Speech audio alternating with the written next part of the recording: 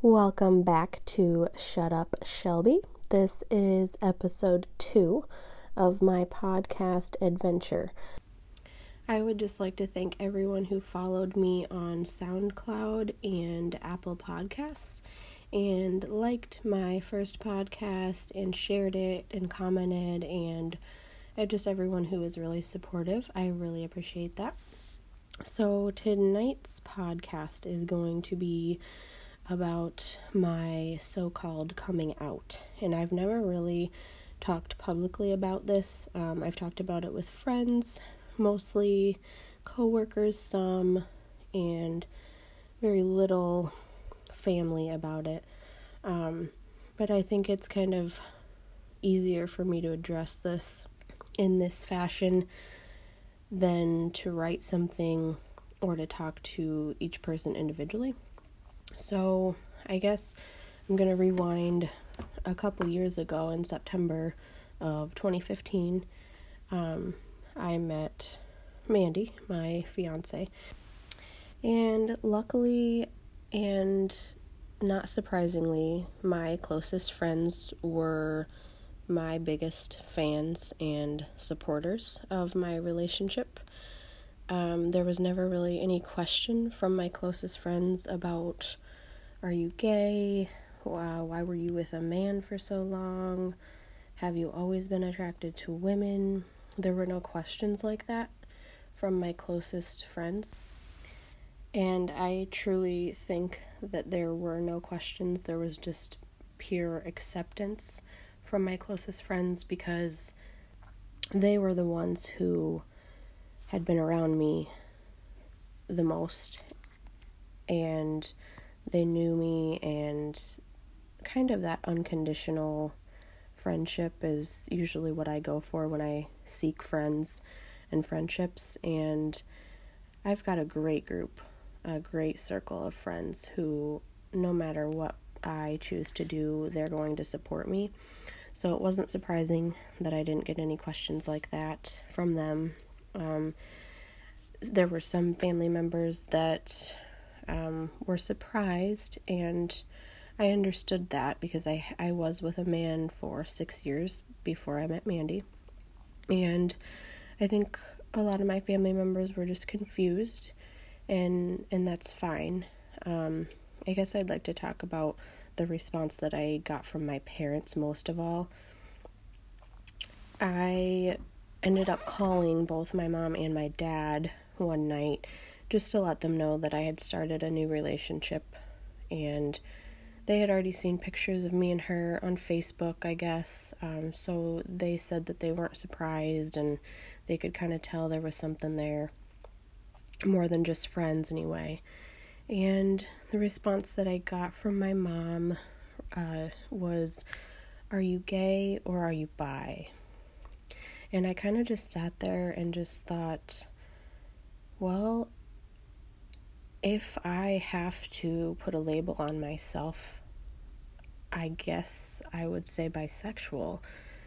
But that was all in my head. And what I said out loud was, do I need to label myself, or do I need to label it?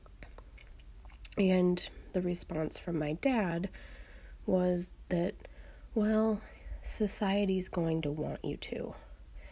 And I understand where he's coming from, or where he was coming from. And I mean, I think at that point I ended up just saying, you know what, I'm just Shelby. I'm just me, and I like who I like, and I love who I love. And I really kind of refused at that time to put a label on it. But for a while, before I actually verbally responded, I thought in my head, I could just say I'm bisexual because I've been with men and women, or I could do what I really want to do and kind of refuse to answer that question because I've always been someone who does not want to be labeled. And that's not just with my sexuality. I have never wanted to be labeled in any way. I've never wanted to be labeled as the rich girl or a privileged girl or anything like that. I don't want labels. I just want to be Shelby and be authentic and be unique. And I think my parents really struggle with the fact that that's just how I am, and that's how I've always been. I've always been the little girl who stands out, and I've always kind of felt like the black sheep. I know some people may not describe me as that in my family, but I know I'm different, and that's how I want to be. I have always wanted to stand out, and I've always wanted to take the road less traveled and do things differently, and that's just how I am. I've struggled a lot over the last couple years with what I would call the lack of acceptance from my parents, or lack of support. I'm not sure what to call it. I think after 2 years of being with her and going through things with her and building a relationship with her and buying a house and making it a home with her and getting engaged and kind of intertwining our friend circles and meeting new people through each other and being in each other's families, I think I kind of thought that my parents would eventually kind of come around, and I think a lot of people think the same thing. I think people that know about the situation, they keep reassuring me that, you know what, they're going to come around and they're going to support you and accept you 100%. And I don't know if it's because she's a woman. I don't know if it's because it's her. I don't know what it is, but I just feel a lack of acceptance from them and a lack of support. And I guess the main reason I'm talking about it is for myself and for anyone else who's experienced that. I know that it could be far worse. I mean, my parents welcome her into their home and they still talk to me. They haven't disowned me. I know it could be worse. I just kind of wish overall they would accept me for who I am. I don't know that it has anything to do with her, because even before her, I kind of had this feeling like I'm just never going to be accepted fully for who I am. And I felt like I was always trying to please them and change myself to please them. And I know that's not the right route to go. And I think the past 2 years have been really telling for me that, you know, maybe people are sometimes just stuck in their ways, unable to change, and I can't control other people's behaviors and what they think, so I can only control my reaction to that. I guess I'm not only talking about this for myself, but for parents out there.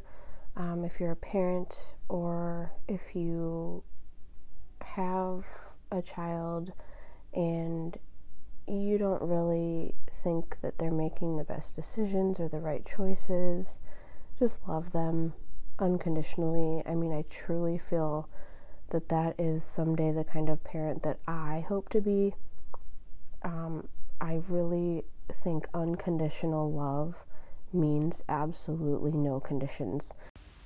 I really think all I've ever hoped to hear from my parents over the last 2 years is just a simple, we love you, we will always love you, we accept you, and no matter what you choose to do, if you're happy, we're happy.